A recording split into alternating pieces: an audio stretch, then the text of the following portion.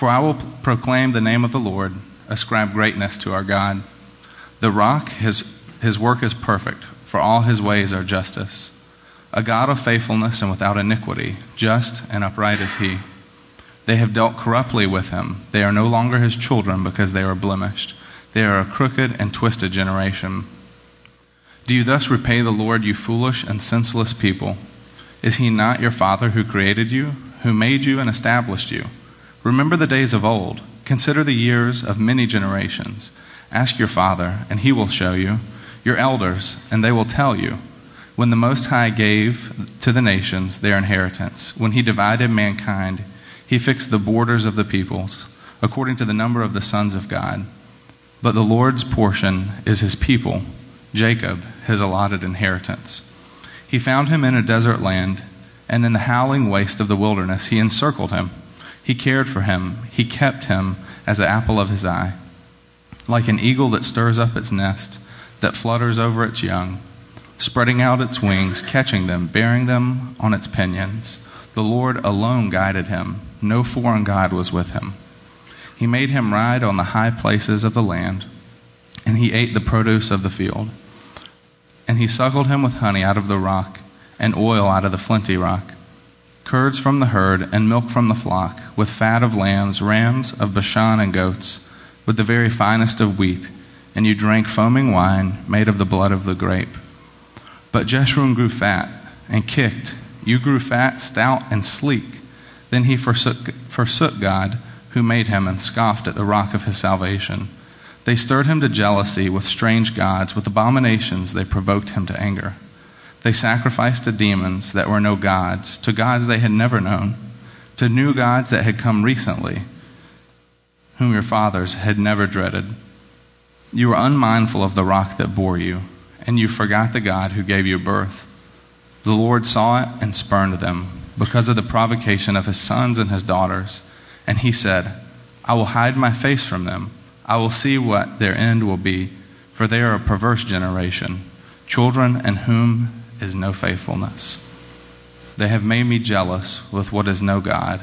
They have provoked me to anger with their idols. So I will make them jealous with those who are no people. I will provoke them to anger with a foolish nation. For a fire is kindled by my anger, and it burns to the depths of Sheol, devours the earth and its increase, and sets on fire the foundations of the mountains.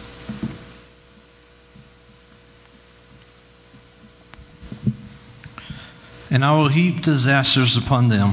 I will spread my arrows on them. They shall be wasted with hunger and devoured by plague and poisonous pestilence. I will send the teeth of the beast against them with the venom of things that crawl in the dust. Outdoors the sword shall be bereaved, and indoors terror, for young man and young woman alike, the nurse and child with the man of gray hairs.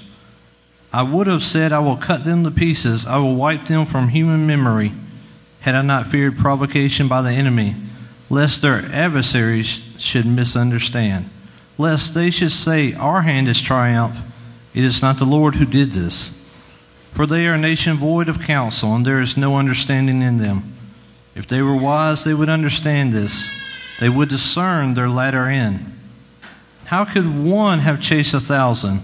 How could two have put 10,000 to flight, unless the rock had sold them, and the Lord had given them up? For their rock is not our rock. Our enemies are by themselves.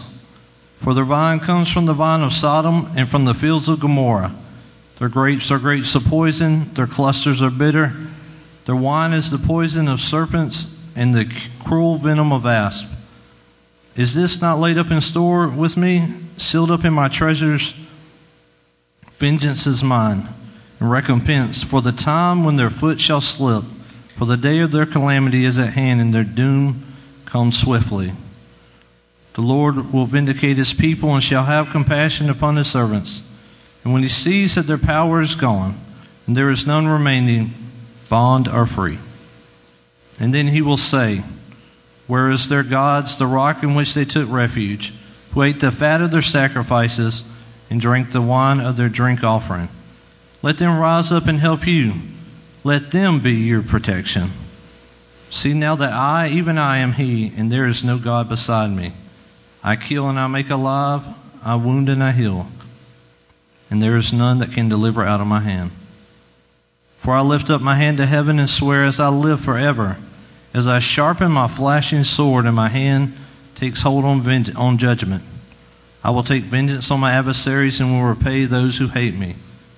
I will make my arrows drunk with blood, and my sword shall devour flesh, with the blood of the slain and the captives from the long-haired heads of the enemy.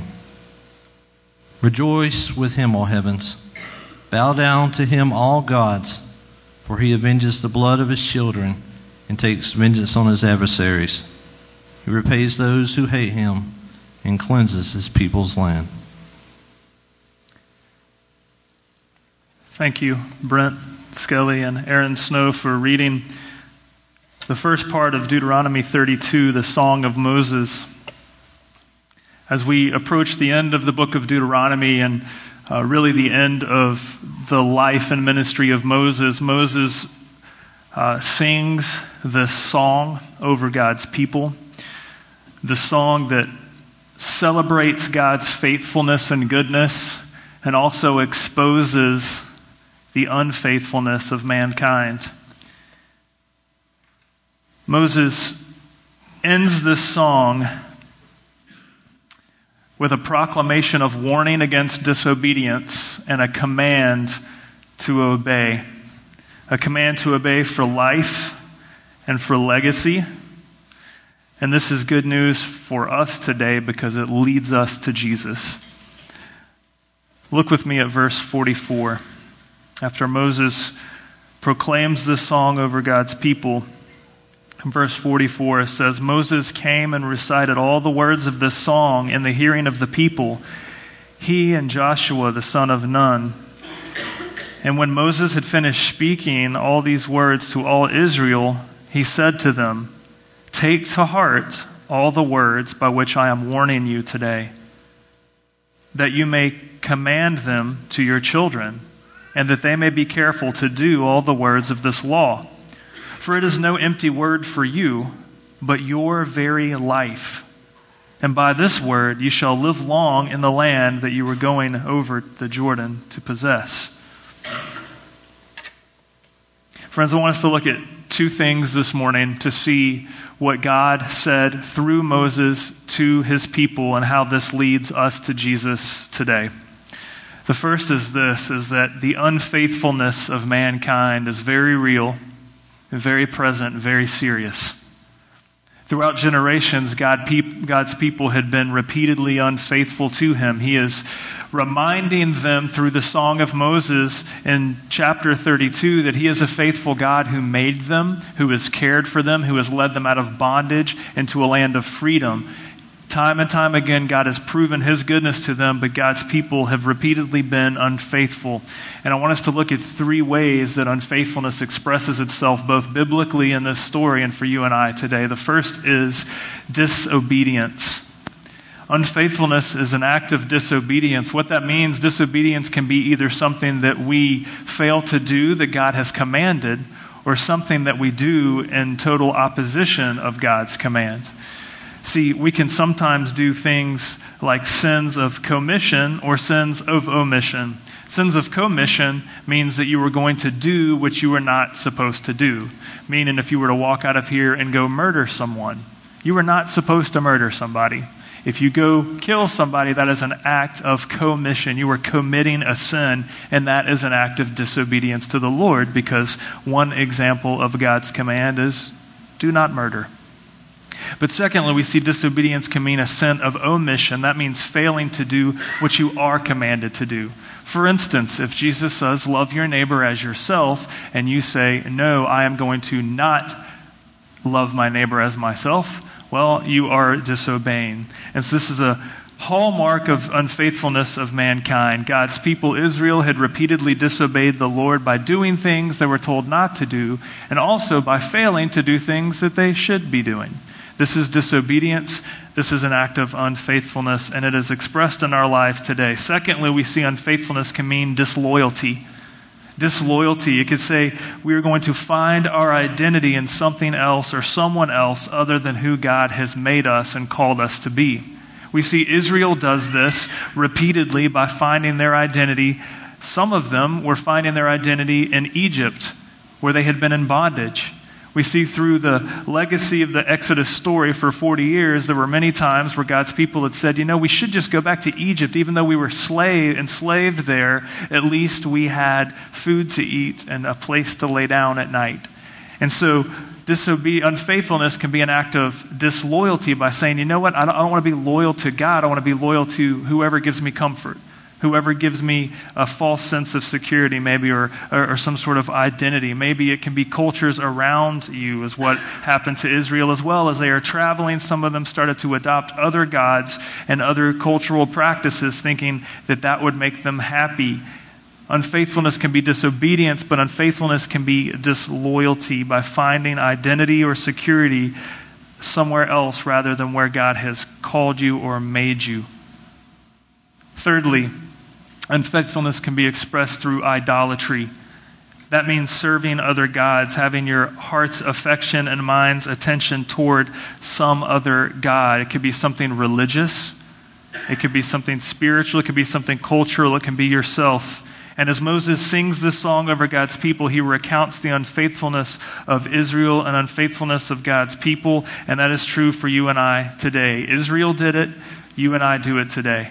God's people today are unfaithful. We are disobedient, we are disloyal, and we are idolaters. So I want us to pause for a moment to hear this bad news so that we can look to the good news. In what areas of your life are you disobedient to the Lord? By either doing something active that you know God has warned you to not do, or by failing to do something positive that God has commanded. Are you actively doing things against the Lord that he has warned you to not do? Or are you active or passively not doing something positive that God has commanded? What does that look like in your life? I have my issues. What are yours? What does disloyalty look like in your life? Where are you finding your identity and security somewhere other than who God has called you, made you to be? Are you finding your identity in some relationship that you have? Are you finding your identity in some sort of status in your work, in your school? Are you finding your identity in some sort of cultural connection that you feel like you have? And all of that is stealing your loyalty to the Lord and his people? See, it can be expressed in many different ways, but it plays out in the context of community where we find our identity somewhere else other than where God has created us and called us to be. It is expressed by our disconnect from God and his people. What does idolatry look like in your life? Is there someone or something more important to you than the Lord and his people? Do you find your driving motivation in all of life? It could be something seemingly good, some sort of religious or spiritual thing, but it's devoid of the gospel. It's an idol. Do you find yourself pursuing things that maybe God is not in, but you think it's going to bring you happiness? Are you a self-serving person? That is idolatry. See, Israel did it. We do it today. What does unfaithfulness look like in your life? This is why the Lord, through Moses, sings this song of proclamation over God's people, warning them against unfaithfulness. It is a chronic problem. It is part of the human condition. That's the bad news. But the bad news, against the backdrop of the bad news, we see the light of the good news shine. You see, part of chapter 32 is not only warning against the unfaithfulness of mankind, but it is reminding God's people of the faithfulness of the Lord. Where God's people are unfaithful by being disobedient, disloyal, and idolatrous, God proves his faithfulness to them through forgiveness and restoration. You see, God never turns his back on his people, even though they turn their backs on him. God never forsakes his people, even though they do that to him. You see, God even gives warning here of destruction, of wiping people off the earth who hate him. God even declares war against those who hate him. But I want us to see where the good news is for you and I today, because God's faithfulness to his people in that is that he gives us forgiveness, he gives us restoration, so that we are not the recipients of his wrath, so that we are not on the opposite side of the battlefield, but rather we get rescued and brought into his kingdom, into his family. Because if you read this, it should cause you to panic. If you read some of these verses where God says, I will repay those who hate me. I will make my arrows drunk with blood. My sword shall devour flesh. The blood of the slain and the captives. That is scary stuff. I do not want to be on the opposite side of the Lord.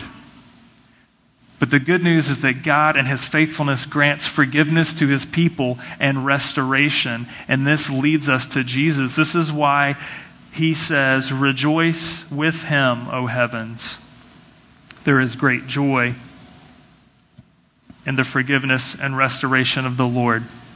So as you look at chapter 32, this long song of Moses recounting the unfaithfulness of mankind and celebrating the faithfulness of God, if you read all of this, as you have just heard this morning, how does this point us to Jesus?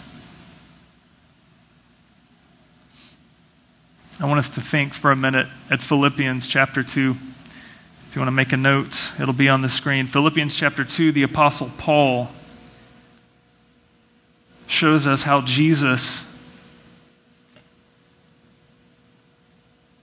is the faithful Son of God incarnate, that he is the incarnate God being faithful on behalf of unfaithful people, that he is the obedient Son of God on behalf of disobedient children of God. Listen to this. Have this mind among yourselves, which is yours in Christ Jesus, who though he was in the form of God, did not count equality with God a thing to be grasped, but emptied himself by taking the form of a servant, being born in the likeness of men, and being found in human form, he humbled himself by becoming obedient to the point of death, even death on a cross. You see, as we look at the unfaithfulness of mankind and the faithfulness of God, you see, God is a covenant-keeping God. And Paul writes in Philippians 2 that Jesus Christ was in the form of God, was equal to God.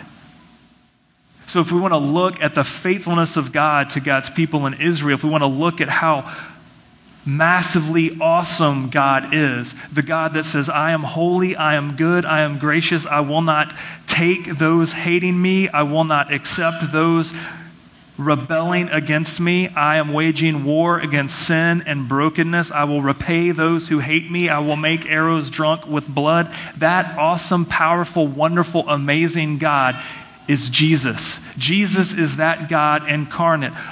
The Apostle Paul says he was in the form of God, that he was equal with God. You see, Christ Jesus is the faithful God incarnate. The God who can wage war against sin and brokenness sets foot into human history to dwell with those unfaithful, rebellious, disobedient, disloyal, idolatrous people. Think about that for a second. Think about that. Deuteronomy 32, God's saying, I can wipe off the earth those who hate me. And Jesus says, I am that God. I'm going to come dwell with disobedient, disloyal, idolatrous people. That should blow our minds. That should cause us to pause and examine ourselves and to reflect on the forgiveness and restoration that a faithful God brings.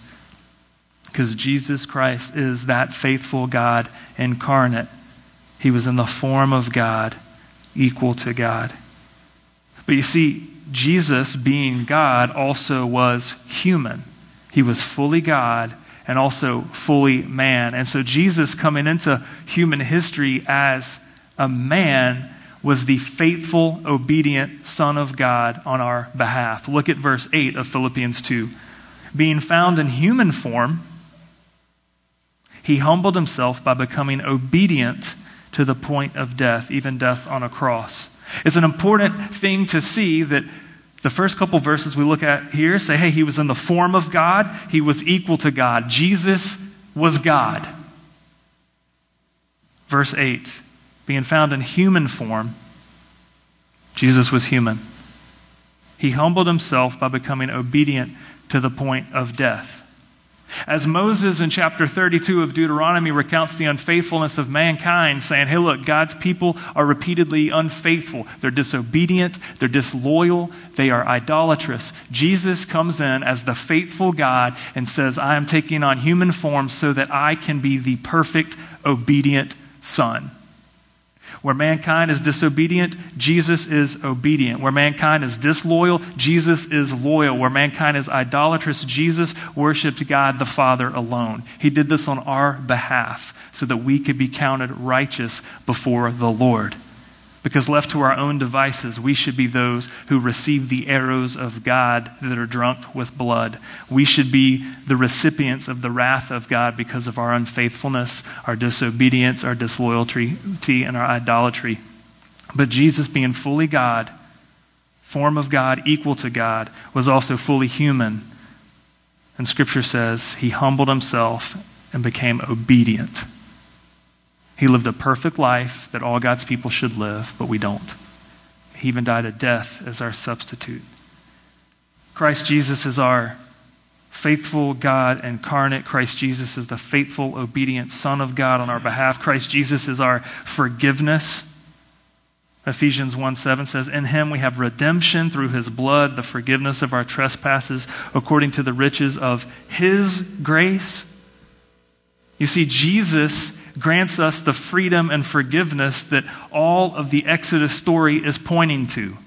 As Moses is ending his life and ministry, and Deuteronomy 32 sings this epic ballad over God's people saying, you're repeatedly unfaithful, disobedient, disloyal, idolaters, but look how good God is. He is one who forgives us. He is one who brings restoration. He has set us free from bondage in Egypt and is leading us to a land of promise. Jesus Christ brings full fulfillment to that. Jesus, in Christ, we have redemption through his blood, forgiveness of our trespasses according to the riches of his grace.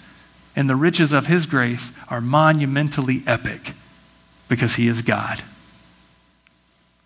In Christ Jesus, we have restoration. We are made new personally, as Paul says in 2 Corinthians 5:17. Therefore, if anyone is in Christ, he is a new creation. The old has passed away. Behold, the new has come. That good news means that Jesus not only is God in the flesh, that God grants us forgiveness and restoration and redemption through Jesus, that Jesus lived the perfect life as the obedient Son of God that we should live but can't, so he does it on our behalf. And then he makes us new. That means Jesus changes us from the inside out so that we will no longer be disobedient, but will be obedient because of the riches of his grace. That we will no longer be disloyal, but in Christ we are loyal.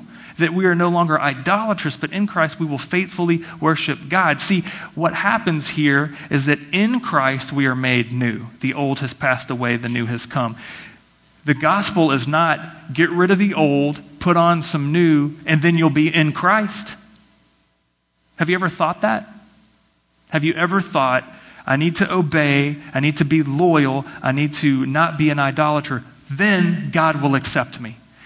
Paul does not say, therefore, if you want to be a new creation and want the old, you need to get the old out of the way and you need to put on some new stuff, and then you will be in Christ. That's not what Paul says. Paul says, if anyone is in Christ, that means Christ, the faithful God incarnate, has come and obeyed on your behalf. He grants you forgiveness and redemption because of the riches of his grace. Therefore, if you are in Christ, you're a new creation. That old disobedience is gone. That old disloyalty is gone. That old idolatry is gone. The old has passed away. The new has come. You are now an obedient son of God. You are now a loyal daughter of God. You are now not an idolater, but a faithful lover of the Lord. Now hang with me because I know you're thinking, wow, this is big, huge concepts. How does that play out in our life today? You see, this is what I love about it too, is that Jesus does this personally.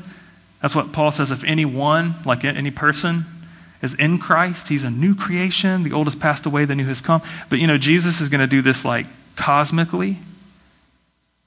Revelation 21:5 Gives us a glimpse of Jesus seated on the throne saying, "Behold, I am making all things new."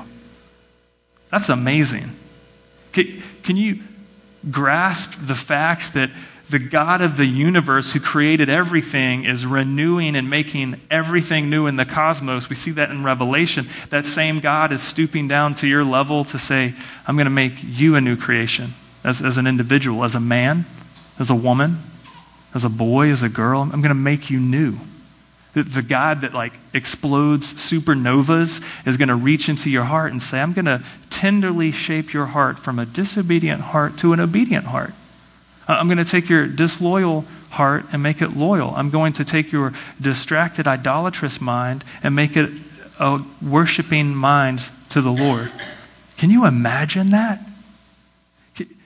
Can we wrap our thoughts around that for just a second? That the Lord of the universe, who is making all things new, is making you new as a man, as a woman, as a boy, as a girl. That is good news. So how does this apply to us today? Because we looked at this huge section of Deuteronomy 32, and we've glanced at a couple verses in the New Testament, and it's so much, I just wish we could just spend all day talking about it, but I'm trying to connect some dots for you to let it marinate on your brain and in your heart. And toward the end of this chapter,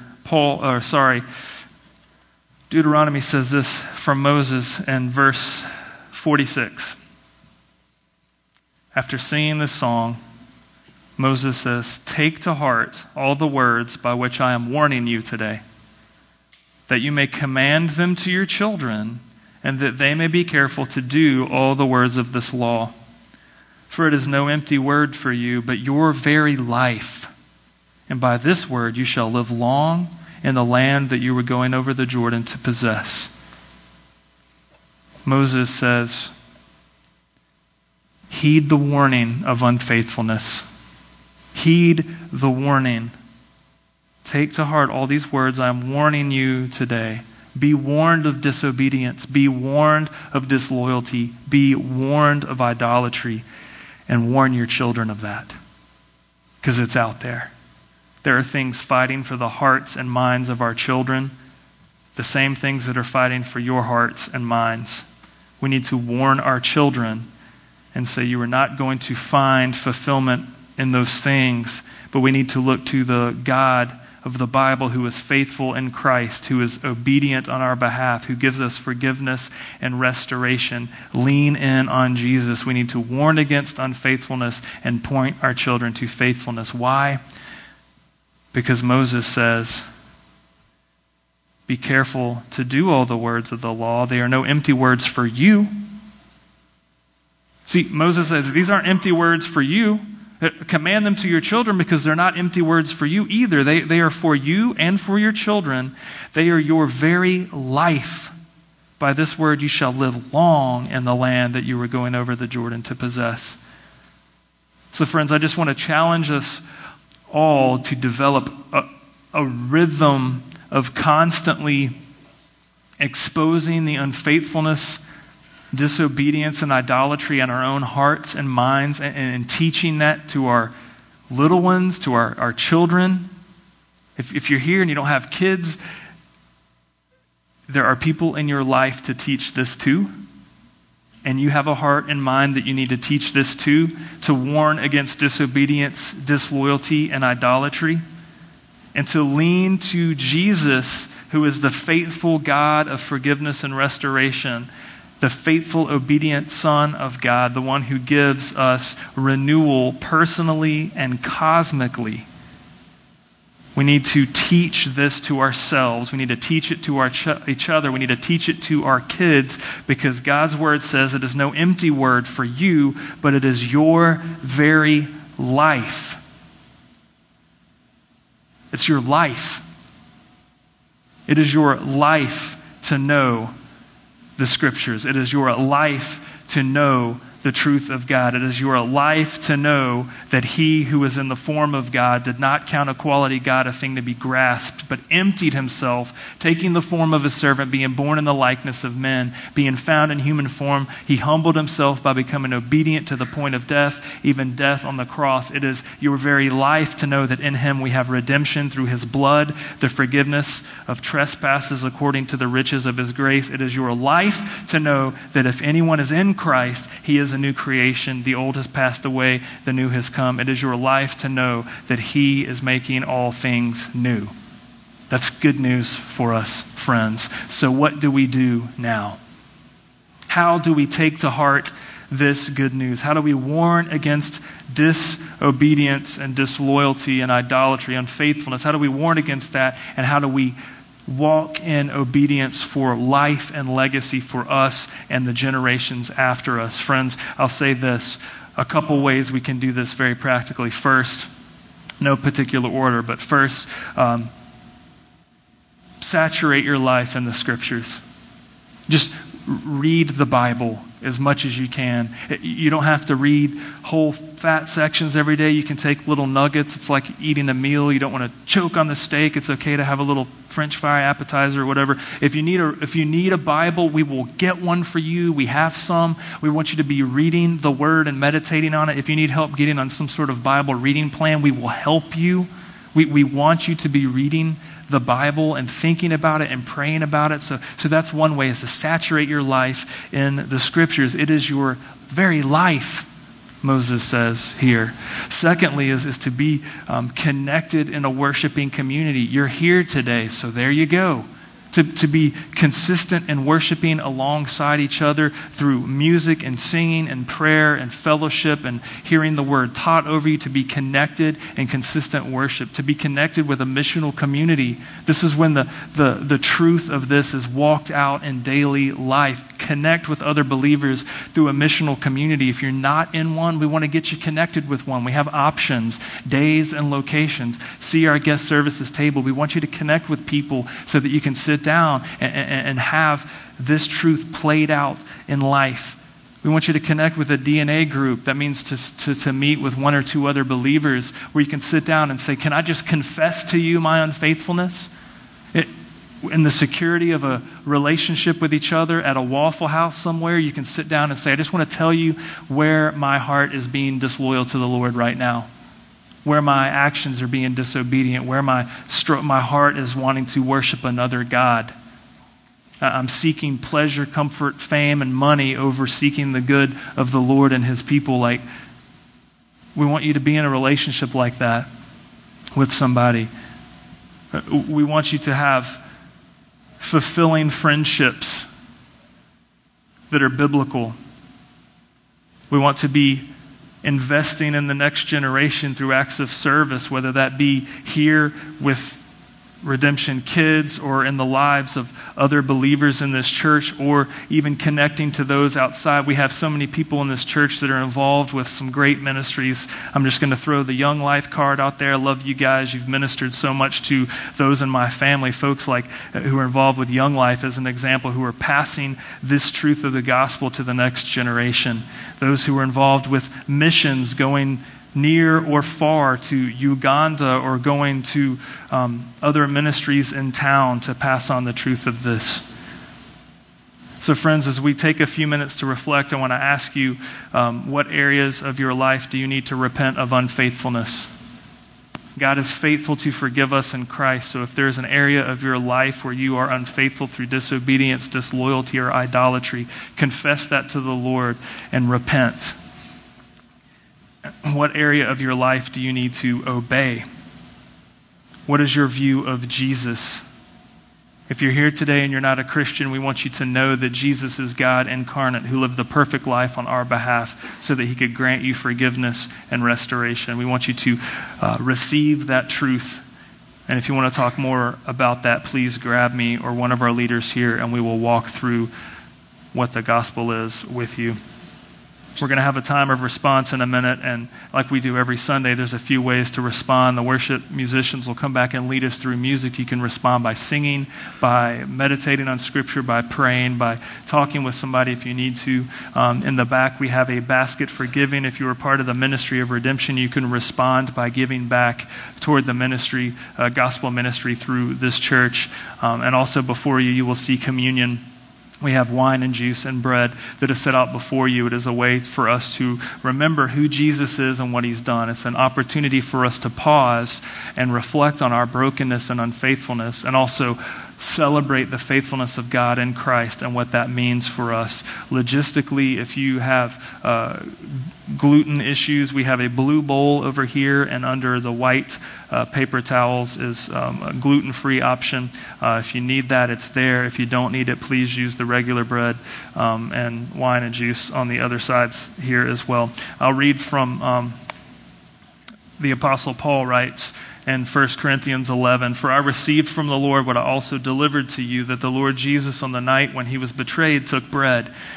And when he had given thanks, he broke it and said, 'This is my body, which is for you. Do this in remembrance of me.' In the same way, he also took the cup after supper, saying, 'This cup is the new covenant in my blood. Do this as often as you drink it in remembrance of me.